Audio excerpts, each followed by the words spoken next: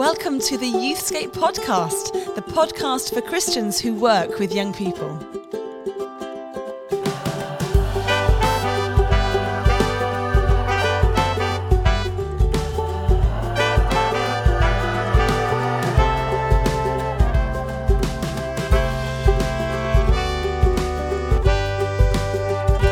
Hello and welcome to, I've always wanted to do a 2-episode finale. What? A double bill? So we're going to do a 2-episode finale to the Youthscape podcast with me, Martin Saunders, with me as always, Rachel Gardner. Hello. This is like, I don't know if you do this with shows that are on Netflix or the week by week things that come out on Disney Plus. Yes. Do you save them up so that you don't get left with a cliffhanger? Like The Mandalorian, I am the biggest fan of The Mandalorian on Disney Plus. It's probably not a show that you... It's gone over my head. Oh, Jason! Man. I mean, Jason and the young people, and they love it. I love it. Wow. Well, today's extra host will hopefully back me up on this. Fantastic. The Mandalorian is the greatest TV show ever, but Ted Lasso, that's the other one.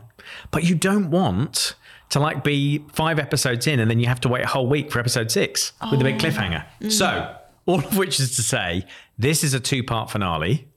And we will totally understand if you save this up. If you stop now, wait until next week because you want to consume the whole finale together. We're going to have to think of a cliffhanger for this episode now. Do you know that? I think yes, that's very exciting. I mean, I'm excited. I would like to save all this up to do. Are we going to record these back to back? Yes, we are. So we haven't got to do a week in between. I'm very excited about this. So tell me, Martin, in your wisdom, why are we doing a double bill, whatever it's called, because back to back? Despite doing a 20-week run for this season. How many weeks? 20 weeks? Who do we think That's right, we 20, are? not 19.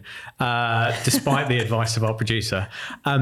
Episode run on our subject of tough questions for youth ministry, we ended up with about 32 questions. Yeah, so we didn't. Yeah, And we haven't so got back we to. thought we can't actually we get through the whole can't. list. So what we're going to do in these 2 episodes is we're going to Clear the decks. This is like a highlights show, but you've never heard any of it before because it's all new. Yeah. And it's a 2-part season finale. Thing is, with you and me, it is not all new. It is always repeats of No, stories this we've is told, all new. nudity that we've already shared. No, I think that's a great thing because we did look over the list, didn't we? We went, oh, that's a goodie. Oh, that's a doozy. Yes. Oh, we need to talk about that one. And then we thought, actually, probably rather than bore everybody with like a 45-part season, Yes. let's tackle as many as we can. So, lovely, gentle listener, as Martin often refers to you as, I like to refer to you as sassy, courageous, adventurous listener. But we're going to tackle them. And it might be quite frustrating because we're not going to go in depth, are we? We're just going to literally name some thoughts, move on. Yes. Or That's at least how we're gonna once do we've this. edited it, that's how it'll sound. Because you and I don't do anything short. So, And doing the editing will be a man who has remained silent through the whole run. In fact, since he took on producing the Youthscape podcast sometime last year, early last year maybe. But in a moment, you can see he's just licking his lips, getting he's ready. going to break cover. Getting ready Yeah. to break cover at last. So joining us for this special 2-part finale is our producer, Dave Walford. Dave Wolford, It's speak. so nice to be here. Thanks, guys. Oh, he's got such a nice I'm voice. always here, but it's also so nice to be heard. It's like, I know, to be allowed to speak. Hopefully you won't just gloss over like you normally do when we're talking. Well, we'll see. So that was a negative start. It's all right because he can cut it this out. is great. He just cuts all this out. Dave has a special thing. I think we've mentioned this before, Yeah, we but have. when we prattle on too much, Yes, he just a prattleometer. he goes does a off. little sign with his hands like a pair of scissors to let us know. I do scissors, but then you guys mistake it for me swearing at you sometimes, which doesn't always go down well. So And we carry on. So now you're here. Before we get into any of these, because we're doing the season finale, I thought I would have another go at the story that I tried, because we talk about this now apocryphally in the office. There was an episode earlier in the season. It was the end of a long day. Yes. And I tried to, I wouldn't say it was a story so much. I tried to talk about philosophically, Your socks. existentially, my relationship with hotel rooms. And socks. That's Yeah. where I lost it. And do you know what? I've listened back to the 19 versions that we tried and failed to record. And you want to go again? I want to go one you more wanna time. Go again? Okay. Oh my up, goodness! listener. And because I've been thinking about this. I was in a hotel room again the other day. Where are you? Well, it wasn't really a course hotel you room. were. It was on retreat. Oh, was it? You know, we as Youthscape, we go away on a staff retreat, and so it was like one of those. It's not a monastery, is it? It's like a retreat house. It's a kind of a zooped up monastery, and Yeah. the names of the bedrooms are like monastic heroes, yes, aren't they? that's right. So you're staying in Bede's bedroom, or Yes. yeah, whatever. Or- That's just revealed our tradition. But let's just tell people there's no TVs. That's the And important thing to get poor out. Wi-Fi. There's no TVs. The Wi-Fi's off. So don't think we're staying in the Hilton. We are pledging ourselves to Jesus. So here's what I wanted to talk about. When I'm in a hotel room, I behave in a weird way. I want you guys to unpack this with me, okay? Because I feel like there'll be people listening to Not this. consenting. And they'll be like, oh, yes, someone's finally said it. You go into a hotel and you just, because you're not in your own home, you don't quite know where to put yourself or how to behave. There's a chair in the corner, right? And you're like, am I even going to use that chair? There's a desk. I don't have a desk at home. Do I use the desk? I don't know. You're saying this, but these thoughts are the only thoughts that happen when someone hasn't used a hotel ever in their life. No. After the first time they've used a hotel, people understand Just like, what it's to there. do in a hotel. But you always know what to do. But I'm saying, let's give you a couple of scenarios, because there are really only two scenarios I can think of with a hotel. Okay. You arrive in the hotel room and you're kind of looking around, you're thinking, I don't really know where to put myself. There's a massive double bed in the middle of the room, but it's too early to go to bed. What do you do? Have a bath. You have a bath. Well, I mean, that is an option. I'm not I saying suppose that's you what I could. do. How early are you arriving at the... Well, let's say I've got there. This isn't me. This is a person who has normal social boundaries. So this is someone who just thinks, you know what? I'll go to the hotel room, see what it's like. It's 8:00 in the evening. It's too early for bed. You might put the TV on and sit on your bed and watch TV, but also you're looking at that chair. You're thinking, that looks quite comfortable. Should I sit in that? You're eyeing up the chair. You're just thinking about it. That is a good point, actually, because then you sit in the chair and then you think, why am I sat in the chair? Yes. Because who am I looking at now? Yeah. I'll sit on that's a good point. I never sit on the chair. And see? Always sit on the You bed. see, we found some connection. Actually, as a mummy of little kids, if I go to hotel room at 8, I'm going to bed. You just go to bed. I'm going to bed. Scenario 2. You wake up in the hotel room, okay, and you need to you need to have a shower. You basically need to make yourself decent for breakfast. Have a cup of tea. But you just, there's all these options, but they're all not like at home. So I don't normally watch breakfast TV at home. There's a massive TV in front of me, right? That chair again is still calling my name. There's the tea and coffee making facilities. Yes. There's the shower. You're then into this corridor of uncertainty about what order you do things in, right? So do I disrobe at this point? I tell you, I did this just the other day, just a little mental picture for you, completely disrobed for the shower. Then thought, oh, hang on, I haven't made my coffee. My coffee is going to be too hot, because those kettles, which are ridiculous, by the way. Yes, they're tiny you and try hot. and fit them in the sink. You pour the water out again every time you fill them up, right? You then think, oh, my coffee will be too hot when I come out of the shower. So I now need to make it now, right, before I get in the shower, right? So I'm walking around this room completely naked. very stressful. I don't do that at home. That's weird. Really weird if I sit in the chair now. You think, who else is sat in the chair Right, naked? look, is it very helpful, just this. me, or is it just hotels are weird and they think- make us behave in weird ways? Well, I think this story is now making us all act in weird ways in hotels. I Yeah. think you've ruined hotel rooms for all of us. So thanks for that. But I do agree with you, because they're laid out like thank you. social spaces. Yes. But generally you're on your own. I swear I was on my own. So there. Absolutely on my own. There we go. No, so okay. So if we're going down this avenue of Yes, we weirdness, are. so can I ask you a question? So I do sometimes think, oh, I'll have a bath. Oh, there's a TV. Can I watch the TV from the bath? Yes. No, I can't. So laptop open on the loo. Oh, no. To What? watch something. Oh, on the loo. I see. Sorry, I thought you you were do- watching the laptop on the loo. No, like, do you do that? And then do you think, oh, I'll get a nice drink out of Yes. the mini bar, or make a cup of tea? Yeah, but you see. Because you want to utilise all of the options. So I am now with you down this rabbit Right, hole. David, do you understand that Ridiculous. not my point, Is that our we are point middle-aged. Is no. Our point is that you behave in idiosyncratic and strange ways in hotels because they're strange and unfamiliar environments that make you feel uncomfortable and like you should but comfortable at the same time. But comfortable at the same time, so you behave oddly, right?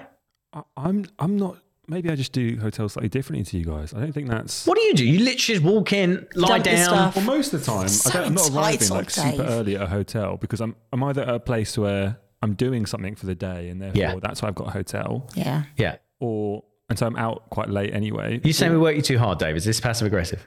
No, I'm more suggesting a holiday. I'm not going on holiday. Oh, Whatever. right. Okay, you're on holiday. I'll check in early and then go and do some stuff. Or Yeah, like- he's cool. Yes. and Gen then Z. in the morning, I don't have a natural like alarm clock in my body that I wake up super early, and so I Right. have to wake up in time for breakfast. I've set an alarm to wake up in time for breakfast. Right. So I'm not having like loads of free time in the hotel He's where not I'm asking- wondering what to do. Yeah. You must have existential hours on hair care as well, which doesn't really work on radio, does it? He's not looking back at his life. But Dave has thinking. curly hair. That's the punchline. And it's now the time where we tell Dave that actually we recorded an episode of the podcast in a hotel room. We You and did me. with other people, with the producer. others present. This now We is were- making me feel uncomfortable. Where we both sat on the bed. Where were we sat? I think we were. I think we this were. bit's getting cut. I think the producer was sat on the chair. 100% Very this bit's good. getting cut. So, Martin, do you feel this story landed in the way that you hoped it would? I feel so good. Do you? Strangely, listener, this landed way better than last time. Oh my goodness. Well, I heard something very clever recently which said illustrations are supposed to be stories where you can predict the outcome, whereas a true story, you're supposed to rob the listener of what they think it's. You've got to portray the listener somehow. Yeah. So I feel in that story you did betray all of us, really, and you've ruined hotel rooms for us. So I feel that was successful. Well, I feel really pleased about that. Really pleased. It's a great way into our next I bit. feel at last. I feel like I've been heard and seen. And I don't think you're accepted, vindicated. though. No, not accepted. vindicated. Yeah, I feel vindicated. That's right. This finally we can lay to rest the whole terrible hotel story that wasn't a story. Well, with that, shall we proceed into? Remember, there's a cliffhanger ending coming from somewhere.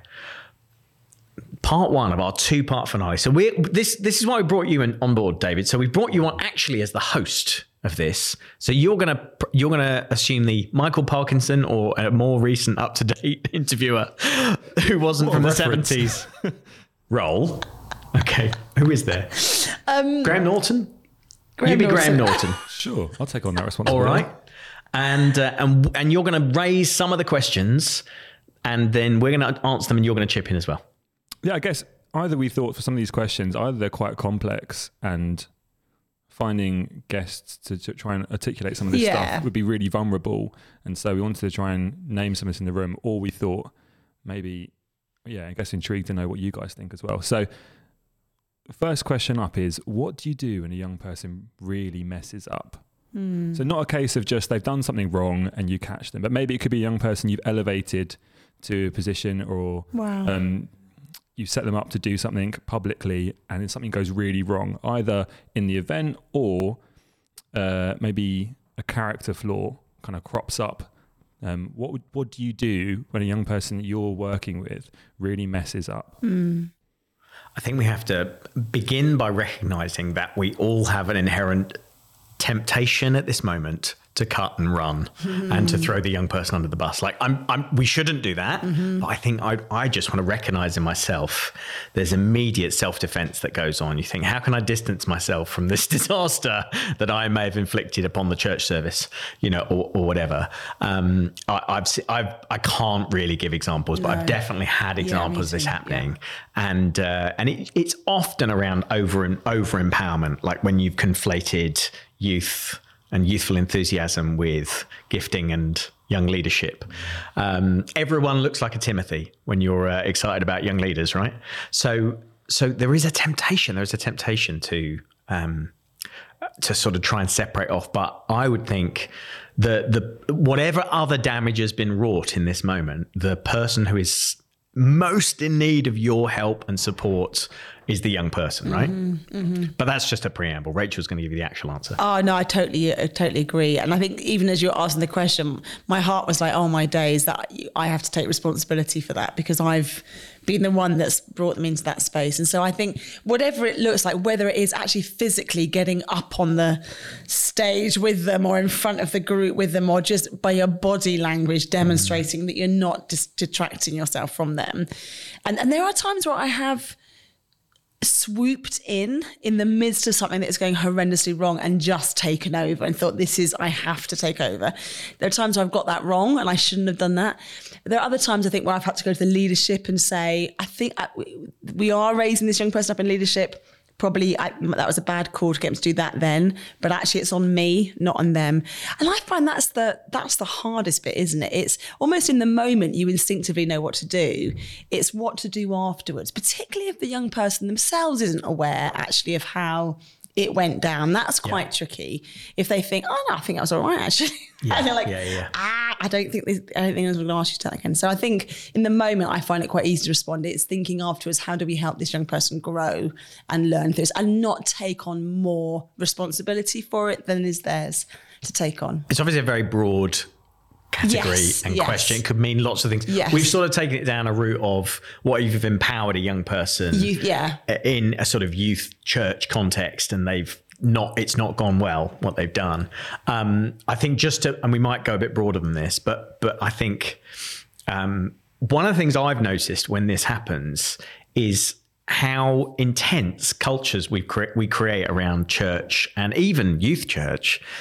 So I'm not sure there is permission to fail in church. I've seen a young person get up and do a tag team preach or a prayer time or something like that in church, and it's gone amazingly well. I have seen it happen remember many years in many contexts of youth ministry, so it could be anywhere, where they've got up and they've done something and it's really not gone down well in the room at all.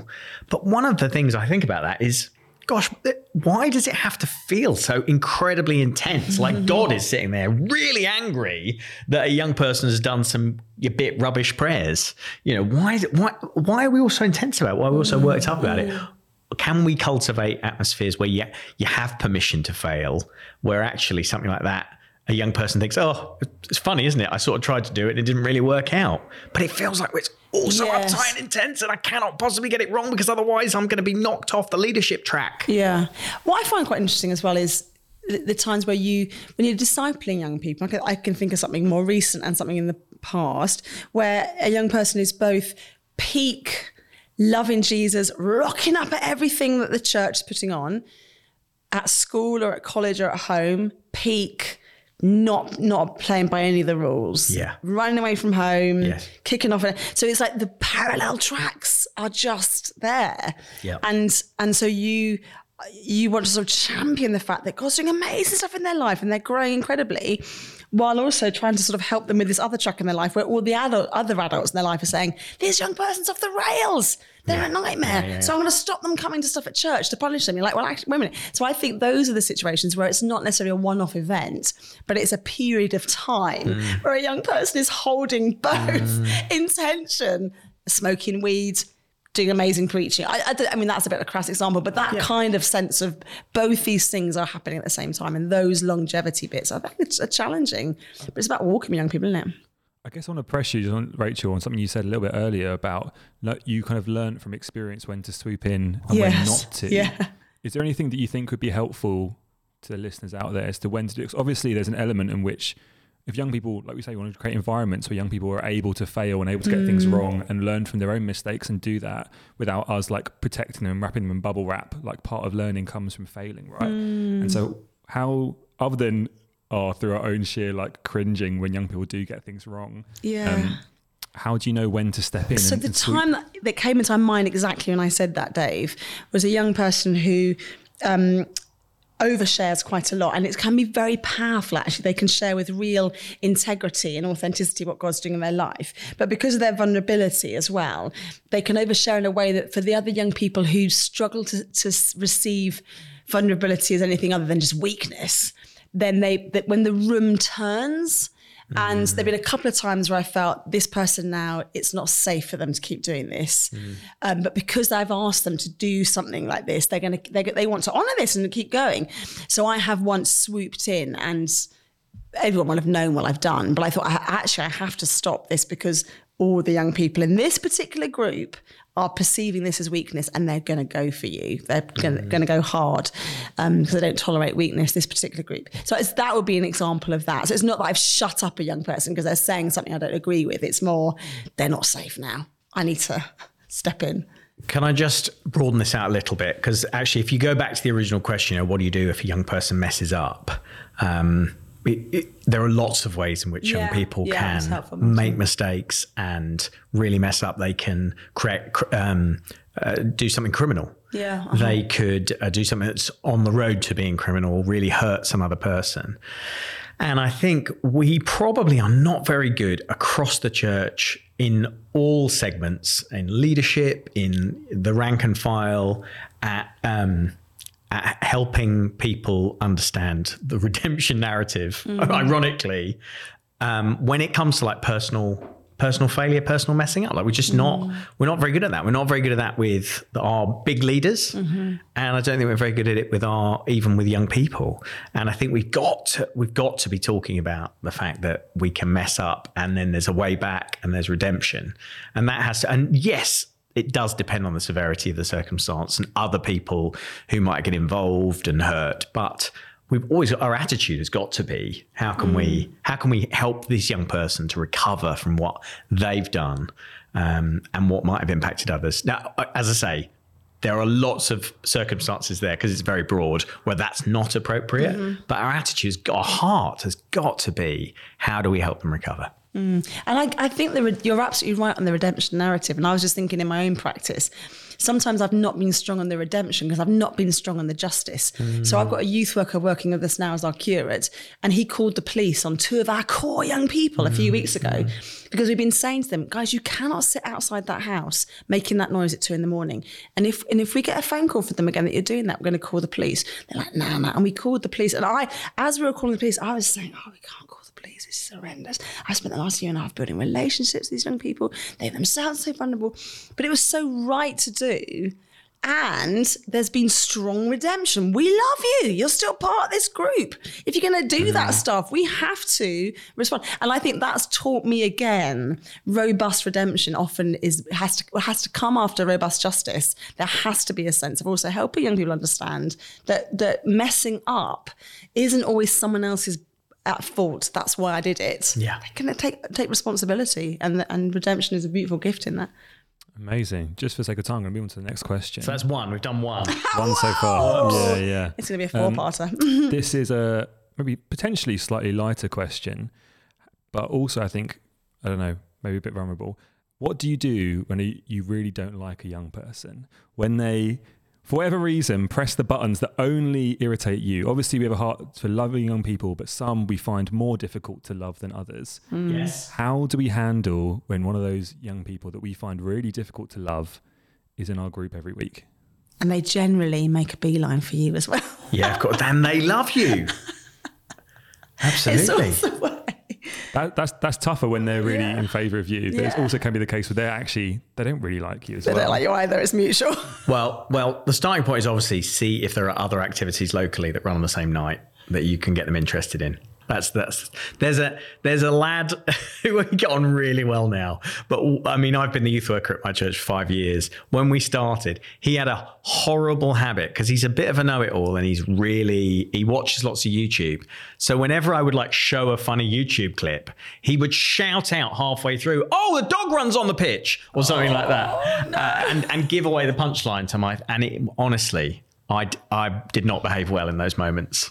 I think I may have. The other kids may have looked at me and gone, "Oh, he's quite cross about that." So I'm not sure I dealt with it very well, but often these guys, they become like the absolute core young people as you're talking about, and I'm sure Rachel will go into much greater depth than I will, but I would just say very often young people are just testing the boundaries and seeing whether you really love them or not. Yes. And so they're like, I'm just going to push and annoy him because surely he's going to push me away. And when they find actually that you don't have a breaking point, I'm not sure they did in my case, but when they find you don't have a breaking point, then actually they realize they're loved and the behavior does often subside. Yes. I think you're absolutely right. And I think often the young person who is pushing the buttons just develop in your mind and with your team or with somebody else some coping strategies, walk away, all the rest of it, because you don't want our brains are neutral when it comes to morality, aren't they? That many young people, they just want to get a rise out of you because it actually feels the dopamine feels good. Like it isn't because they're actually malicious young people that want to hurt you. They just are dealing with lots of big conflicting thoughts and feelings, and what they're used to is chaos and carnage. If they come into your space where there isn't that, they've got to try and bring it and create it. So I think we can spot that. What I find very hard is when there's a group of young people and there's one or two who are the little leaders. Yes. And often it tends to be not so much in drop-in youth projects where they choose to come. It's that class that you have to go and do the session with, or that particular year group for an assembly. And you just know the back left group. They just give you this stop talking, I hate you vibes. I find that hard because you haven't got the time to build the relational capital. But I find that part of me, as I get older, I just want to go. I want to go and love them. I'm like, I'm going to make a beeline for them. I'm going to win them. But it is challenging. And you do win them. And the thing is with the groups as well, I've found is you bide your time. There's always like a week where only two of them turn up or only one of them turns up and they look, I'm exposed. And that's when you can get in alongside them and actually build a relationship. If you pick them off one by one, that sounds a bit more aggressive than I intended it to. If you take them one by one, often you can build those relationships and that behavior does subside a bit. Power of prayer. If there is a young person, you're like, maybe they don't smell great. And you're like, I know I should be loving them because they're from a really deprived pocket. But it's very tough working with young people who have really bad body odor and never wash their hair. Like these things, let's not pretend these things don't affect us, but let's bring it to prayer as well. Absolutely, Jesus can change our hearts. And then let's get some really good structure around how do we then help this young person. And if you're not the best person to work with them and there are other safe adults that could, then that's okay to say, maybe I'm not the person. That's not a failure. But this young person needs to be supported. They can't receive less than others because you're struggling with them. I think it's a really good point as well, that the sharing that frustration with another leader in an appropriate way is really helpful. So the worst version of that is they're driving is to say, I can't stand Rachel. She smells, so annoying. That's the worst version of that. But there is a version of that, which is more like accountability, which is saying, look, please help me. I'm finding this relationship really tough. Can you look out for me in these moments? Can you pray for me? And also I just want to be accountable to you. I'm trying, but I'm finding this really tough. And even the process of speaking that out does help, I think, is liberating. For the next question, the relationship between youth worker and young person can be compared to being like a friend, not a friend, because that would be potentially unsafe, but like a friend. How do you balance that relationship with being a leader and being professional and having those different power dynamics in the relationship? Ooh, that's a good one, isn't it?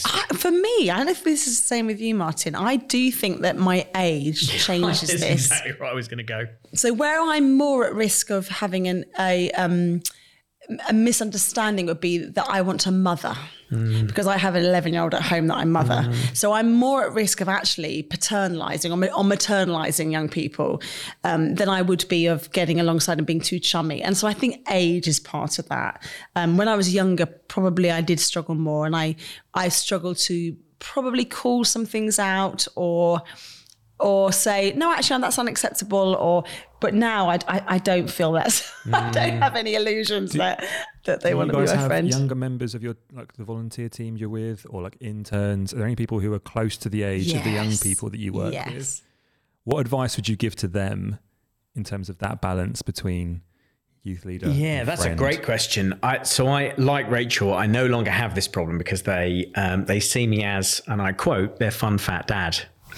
So all the men in Reigate are ridiculously buff. So by comparison, that's what one of them called me. I like my fun fat dad. Oh, no. So I don't have that problem.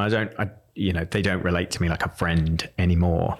But when I think back to when I started doing youth ministry, if I'm really, really honest, oh my goodness, the thing I wanted more than anything else, more than them knowing Jesus, far more than that, is them to like me and think I was quite cool. And I'm sure that was never the case for you, Rachel, because obviously you were. No, I'm sure that was it you were too. born Ego. You were born a leader. But it came a bit slower to me, and I do remember that, and I also remember being in absolute denial about it. Oh, wow. So I would have probably at 25, 26, run a seminar. I would because I was in one of those annoying parachurch jobs where I was telling church leaders what to do. I would have absolutely run a seminar about you're not their friend. It's not important. It doesn't. But absolutely on the inside, if I'm honest, I just wanted validation from the younger generation, because all of us naturally, there's probably a whole research study on this. We love validation from the younger generation because it means we're not ourselves becoming old. It means we're not going out of touch and becoming irrelevant. And so that's what's at the heart of it, I think. That's what's at the heart of like trying to be the friend, because we know that, as you said, David, the role of youth worker is like a friend, but it definitely isn't a friend, because there are moments where you need to step out of the friend role and you need to act in that person's best interests in a way that a friend would be conflicted to. Yeah, gosh, this is just a self-analysis, really, isn't it? I feel like I'm on the couch. I mean, I would actually push it further and say I wouldn't use the word friend at all in terms of our relationship with young people. It doesn't matter what age you are. And I think I feel that more keenly now, because if I think about the young people that we're serving in Blackburn, their understanding of friendship is one thing. And if I think about the word friend, I love the idea of friend. Like it's, Christ is our friend. It's a picture of unconditional love that doesn't demand anything. It's not a physical, it's not romantic love. So I understand that. I get that. I much prefer the idea of family, and I much prefer the younger volunteers and workers that I work with thinking of themselves in a familial term, like, you have something to pass on. You have a wisdom to bring. It's okay for there to be a separation. You are not their buddy. You don't need to be listening to the same music. You're not, your lives, that is not what makes you relevant. I think probably working in a context where I'm with young people whose lives are so completely different to my own and my own upbringing, I realize that the one thing that makes me relevant to them is that I care deeply for them, and I introduce them to Jesus. Those are the things, and I will advocate for them. I'll be their mentor, their coach. I'll support them. I'll come and watch them in the shows where they do performances. I'll do friend things, but I absolutely am not operating in that space. And so you've raised an interesting thing for me, Dave, because actually that's touched a nerve in me, and I'm not quite sure why. I wonder if it's because maybe I'm just thinking, actually, the moment we start saying friend, then we think that our relevance to young people is something to do with our innate skills. And I quite passionately believe that we can have good skills, interpersonal skills. Like none of us, no youth workers are rubbish at talking to people. We love people, but actually our relevance has nothing to do with that. It's to do with the kindness and the space that we create for young people. So I find the word friend a bit of a tricky one. I think that can be misunderstood, really. Well, that's a nice comment. I like that. Oh, I got well done. Yeah, pat on the back. You've never had that, Martin. You said Dave. No, I haven't had one. He's my friend. Here's a question. Is he your friend? Here's a question we didn't actually write down, but I was thinking about as you were saying. We believe that young people have something to teach us as well as we have something to teach them. How do we correctly balance that and create spaces for that in amidst the power dynamics that I mentioned before, and us leading these groups and trying to encourage and impart some of our wisdom? How do you create spaces? Well, and can I say, David, although you haven't congratulated me on anything I've said today, I think that's an excellent question that you've just freestyled right off the Has it taught you top something? of your noggin there. That's impressive. I feel like I'm learning from the younger generation right now. It does feel at any point that if I do say well done, it's going to feel really beggy. Yeah. Okay. I was going to try and skip past it into another point, but it came naturally. Okay. It's going to be difficult now, isn't it? Well, yeah, now you've made it. We'll all be wondering. We'll all be wondering. Oh, yes. I think this is really interesting because this also just speaks into a little bit the kind of there was a fascination a few years ago. I'm not sure if we're quite there now around younger leaders. Everything was younger leaders, right? It was all about raising up young leaders. And I think we've all had that. We've always had that as part of youth ministry, of course, is raising up the next generation. But I think I just said this in answer to a different question, but there is a temptation in youth ministry to see every kid as a Timothy, right? To see every young person as a young leader. And so I'm doing the negative before we do the positive. And so I think it is really important that we maintain a good perspective of what our role is in youth ministry. Our role is to introduce young people to Jesus and then get out of the way. That's our job, right? And so in the process of that happening and them meeting Jesus, they may have an incredible prophetic revelation for us, right? As a sort of like a ricochet of that transaction. But actually, primarily, initially, the first thing that we're doing is that we are beginning the discipleship process. And so by implication, that young person is being discipled. So there is I don't know if it's a power dynamic exactly, but there's a discipleship, there's a relational dynamic, which is really important. However, there are also lots of ways in which young people speak prophetically to us, which aren't necessarily prophetic, big P, as in prophetic about meeting Jesus. And so there's ways that young people speak prophetically to us about their culture, about the world. They have a clear thinking way of seeing the climate, for example, that we don't. They might see finances and money and the bankruptcy of our government. Some people think that. Caveat. They might see the politics in a profoundly new and different way, which is prophetic.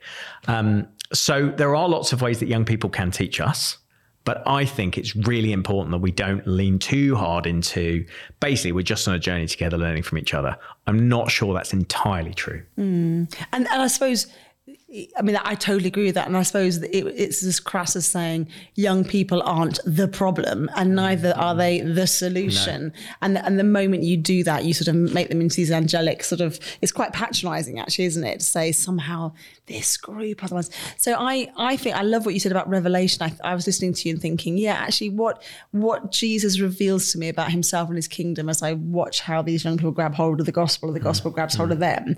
Are they aware that they're revealing that? Sometimes.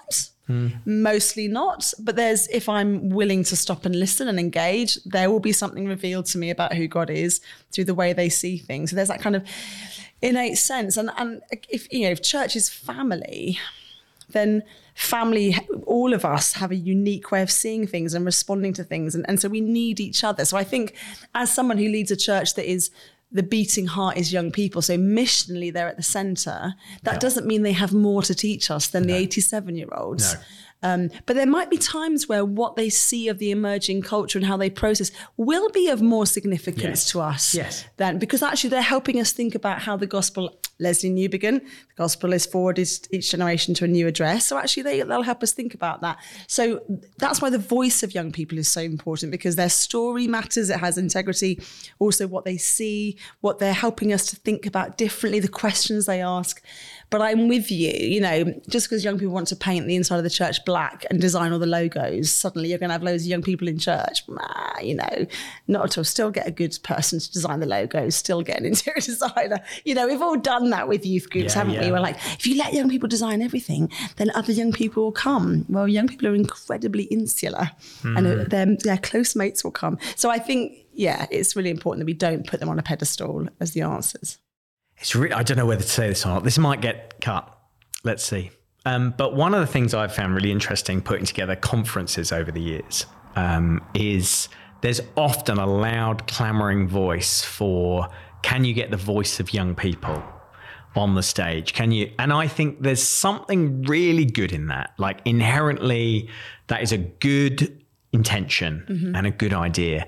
Usually when we've put young people on the stage, by omission, they have been the least well-reviewed thing we've done. So people want young people on the stage, but then when they hear from young people, they're like, oh.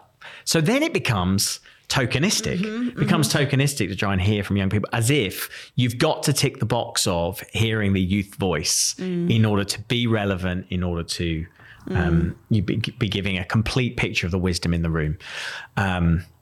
I don't know what I think about that. I just think it's interesting that people clamour hard, that there's campaigning almost for more young voices to be involved in all sorts of areas and spaces. But when you do actually do that, the response is usually quite muted. That is interesting, isn't it? Because I'm doing a bit of work with the recovery community at the moment, and one of the community groups is founded by people in recovery, the clientele are all people in recovery, and I've been sort of spending some time with them and just sort of observing that, thinking, what are the strengths and weaknesses of there being an organisation where it's entirely for one particular group, and understand that. And the strengths of that is actually talk about the real stuff that people actually talk about. The weaknesses of it, it's hard to have forward momentum, because actually the danger is that you can then be stuck in this one space and you need some other voices in there to help move it forward. So I guess it's, what role is the voice of young people? And actually, if the youth workers and the volunteer workers coming to a conference about youth work are not spending most of their time with young people, that's on them. Actually, you know, we'll put one or two on the platform. Of course, that's amazing. But we'll do that to preach the gospel, not to talk about being a young person. We'll get them to speak about intersection of science and faith and feminism, not to say this is what we think young people think. So I think that's what we want to be sort of encouraging leaders. You're listening on the ground all the time. That's really important. This is a space for forward momentum where you're going to have some agitators of people who've been thinking about this for a very, very long time. So they're probably not young because they've been thinking about this for a long time. So yeah, I agree with you. Oh, controversial stuff there, David. Got maybe time for 2 more questions. 2 more? Yeah. I'm hoping to get a well done on one of these. I can take one if you want. Say well done for the last time. Oh no, I've ruined it. This is you jump in too quick. Oh, you jump in too quick. I'm needy. I'm really needy. Star chart behind us. Good eye. I've maybe saved the spiciest one for last. Oh, I know where that's going. Well, you wanted a cliffhanger, so I wanted. Should we just not answer it? Join us next time. The question was around group dynamics. How do you guys best support a group or best work with a group when one young person's needs are far greater than the surrounding young people? For whatever reason. So there could be emotional needs. It could be like they could be neurodiverse. It could be additional needs. How do you guys handle some of that stuff? We want diverse young people in our group. Absolutely. So I think always look around you and see who is doing this really well. Who are the parents and young people in the community that can teach you the best about this? Who are the organisations? We've got lovely Lynn McCann up in the north. So she's doing a bit of work with us at the moment, just coming and sitting in on things. Just arm yourself with as much support and input as possible, because I think this is vital to get this right. And it's not a one easy solution.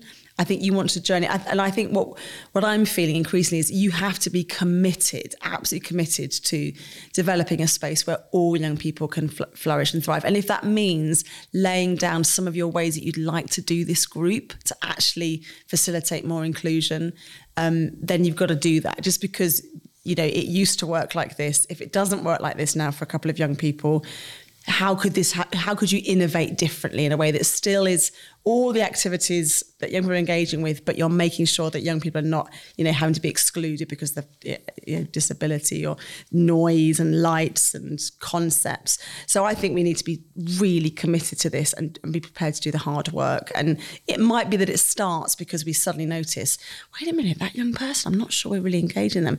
And if that's where it starts, great. But let that take you on this big journey of actually changing not just that one group, but how you do all of your youth ministry. I think it's as big a challenge as that, really.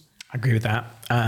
I think if you can, because you have enough volunteers, giving a specific role to a specific volunteer to look after a young person and get alongside a young person is really healthy, as long as the pair of them don't then get sidelined into a completely different room, you know, where they're not fully included and being part of things. So that person's role is not just to support the young person being there, it's also to support their participation, inclusion in the whole group dynamic, which is hard. So you actually might put one of your best volunteers on that role. And actually, I think you'll find there are people in our churches who could get out of bed for that job, when they wouldn't actually be very interested in staffing your tuck shop, they might be interested in supporting the inclusion of a young person with additional needs. So find that amazing person, I think. And if you can, I know it's not easy. I know half of us can't even find a second volunteer right now. But if you can, I think that will reap huge dividends.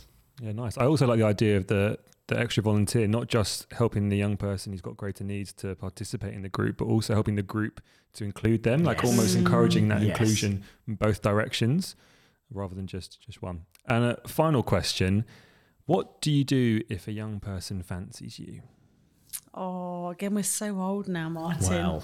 Has that been... Well, there's two parts to this. There's one that's like right now, and I think there's like almost a fairly straightforward answer. Yeah. And there's also the one that what happens if you're 19, just joined, you're interning somewhere, and those kind of relationships become a little bit grayer with an 18-year-old. It is absolutely bound to happen, without a doubt, without a shadow of a doubt. And I think this is where just us as leaders having safe people to talk to, accountability and wisdom, because I think it can stir up all kinds of really conflicting emotions in us. Like either kind of the hypervigilance, like I can't be anywhere near this young person. I can't ever be near them, and reading every single thing that they might do along that very narrow lens, or actually inadvertently feeding it, or not being safe enough and robust enough. What I find is more likely to happen now is that actually, because I am mum or grandmum age for some young people, is that some of the younger lads really want me to mum them. And that can feel like, that can feel quite complex as well, because you just need, they'll come and stand, they're much taller than me, and they'll have their arms around my shoulder, they'll loll over me because I'm a mum figure, but actually I'm not their mum. That's not appropriate. And I don't want them bonding with me in that way. I want there to be a different kind of safe relationship. So I think it absolutely will be taken as the read. I also feel, and this might sound a little bit controversial, I am very conscious of where we are in Blackburn. Quite a lot of the male role models in our estate are engaged quite violently in their attitudes towards women, what they say about women and how they treat women. The young guys who are volunteer leaders or on our team are gentle souls. That's partly why we asked them to come with us. They don't lord it around. They're not macho. They're good men. And so actually, I do want the younger people in our youth group to look up to them and want to be like them, want to be them, want to be with them, because that's part of the journey of maturation. Now, there's going to be a whole range of conflicting, confusing thoughts and feelings in that. So we need to be really clear on our boundaries and our safeguarding and our best practice. But I expect that will be happening. So let's just operate accordingly and be super wise about that. And let's have a culture of calling out as a team. I noticed that when she was sat on the floor by the fridge, you were in there. I know you're making a cup of tea, but I think actually that probably isn't the best if you're in there on your own. Even making a cup of tea when that girl sat there. So let's make sure next time I come in there with you. And it's not saying to this young male worker, I have suspicions about you. It's simply saying I'm acknowledging that strength of young people's feelings is immense. That's the beauty of young people. They feel things so strongly. So let's be really upfront and create that culture. And what enables what you've just said there is a real honesty and openness, which can feel really uncomfortable. It can. And I would urge you, if you find yourself in this situation, to be uncomfortably accountable. So yes, you can look a bit silly and you could look a bit full of yourself even by saying like, I think this young person seems to be attracted to me, but my goodness, if you bring people into that and that gets documented early, then you are creating the safest space for everybody. Absolutely. So as much as it might feel a bit icky and weird and, oh my gosh, saying those words out loud just feel really, awful. It's honestly down the line, it's so helpful to have shared that with people, have got that documented, and then have put in place some of the accountability structure you're talking about. Because if I know that you're having that challenge, then I can come in and sit with you when you make a cup of tea. Yeah. But if I don't know, we're slightly doing it all in the dark. And I think this is where the intersection with this conversation and my sort of feminist background, and what girls wear and all that kind of stuff, and the double standard with boys is really real. But we need to also be super real about the reality that sometimes we have younger workers who are only a few years older than some of the older young people, and some of the fashion, some of the clothing, particularly as we're moving into the hotter months, and what young people, they're exploring their sexuality, they're exploring their body image and all that kind of stuff, and we don't want to body shame, but this is all happening. It's a reality. It's all there. So the answer isn't somehow girls have got to dress differently. No, that's not the answer. The answer is that we have this culture where the leaders are able to say, this wonderful group we're working with are going through this awesome God-created thing called puberty. It's puberty. That's really important. So actually, rather than saying that the odd conversation is, oh dear, what's happening there? Actually, the normal conversation is, so how are we all doing with this stuff? So we're going to do some sports this week. How are we doing with that? How should we divvy up the teams? Yeah. Where are we feeling comfortable? Where are we not? And I am, as a much older female worker, I find it so I can easily walk into a space now and say, come on, Kaylee, come and meet. We're going to go over here. And and the young men know, they know why I'm doing that. But Kaylee's not being body shamed, but it's just me saying, actually, I want this place to be safe for everybody. Yeah. So let's do this well. So let's do this well. Let's not see it as a response to a problem.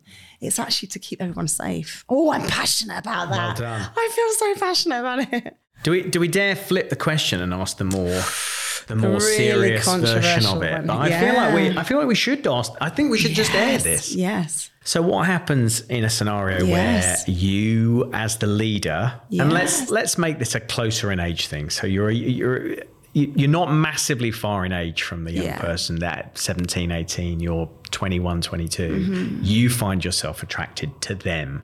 What do you do in that scenario? Well, that was me. That absolutely was me. And I told nobody, and I felt utter shame for a long time. Before I was married, I don't know who I'd have talked to about it. And I think it probably wasn't just one guy. I think it was probably quite a few, because the moment you have that trail of thought in your mind that feels illicit, oh my days, and you don't talk to anybody about it, that breeds, doesn't it? You can, and I think it, what would I say to my younger self? I think I'd say to my younger self, okay, you thought that thought. Okay, you think that. That's okay. That's all right. You have a choice now what to do and how you're going to act on that, and not to shame yourself for thinking those thoughts or those feelings. That isn't the lust. The lust is going back over that and thinking, I want that. I want to have that. And how can I get that? And this is not just men who are prone to this. Women are prone to this too. And I think with all the stuff around pornography as well, or whether it's romantic porn, I think males and females struggle with, sexually explicit materials or quite romantically explicit materials. We can fantasize about someone that's not asked to fantasize about, whether they're a member of the church congregation or a younger, but that ability to do that is a human default. We can do that. Our thoughts go there.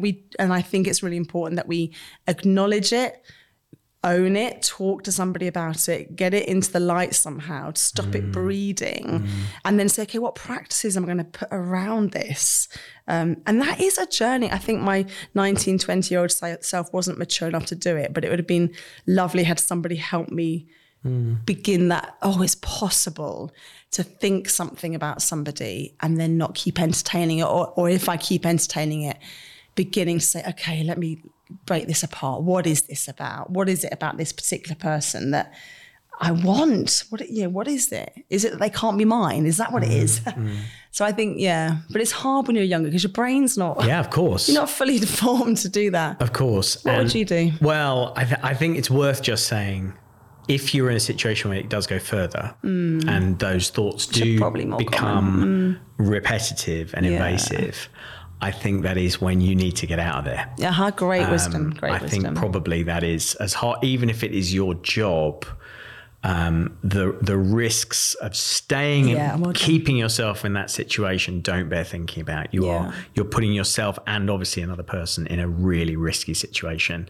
And it doesn't mean that doesn't mean that you are an unsafe person, but a circumstance has happened there with an individual in a place where it just is not good. And if you find yourself in a place where you can't get your head into a good spot, you can't bring it into the light, you can't be completely accountable, you can't move on, then I think you do need to move on, which is a really heartbreaking thing to say, but the alternative is just doesn't bear thinking about. And the age thing is significant, like the under 18, and I know that we're aware of that as leaders, but I think that we need to really recognise that, minors.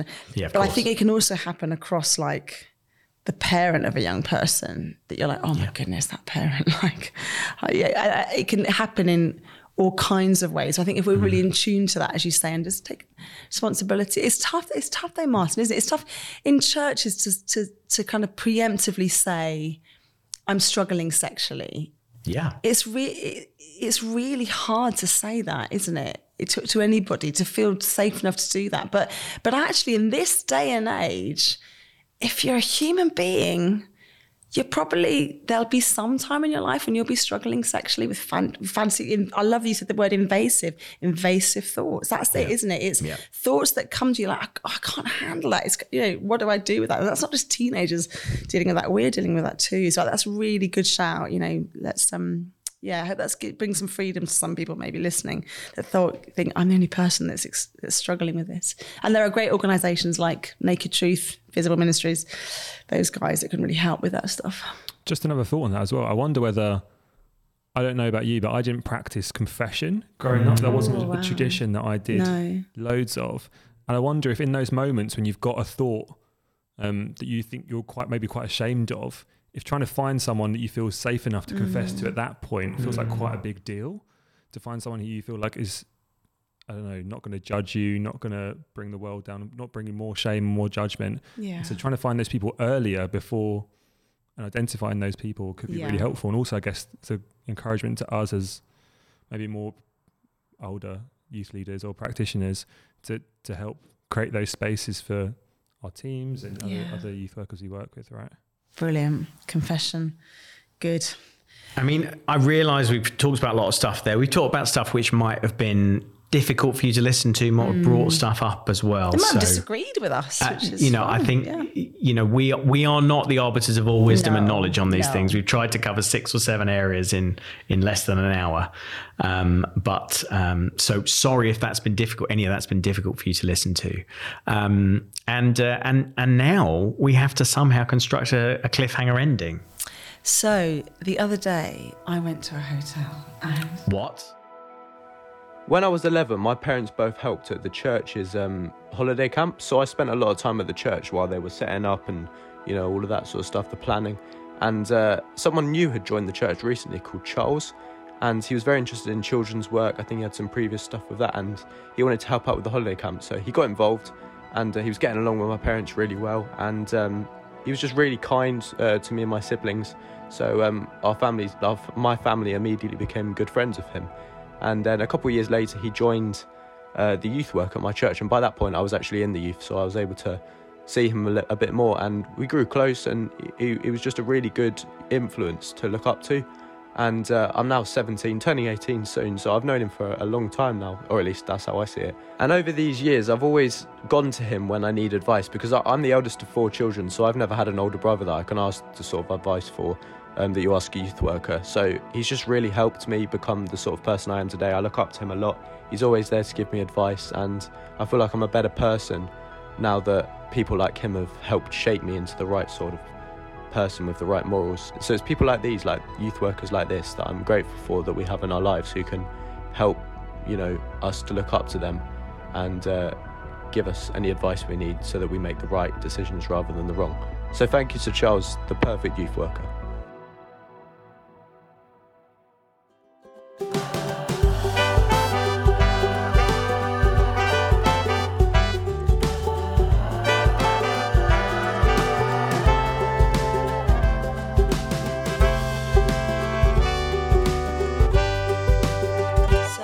The other day, I went to a hotel and... What?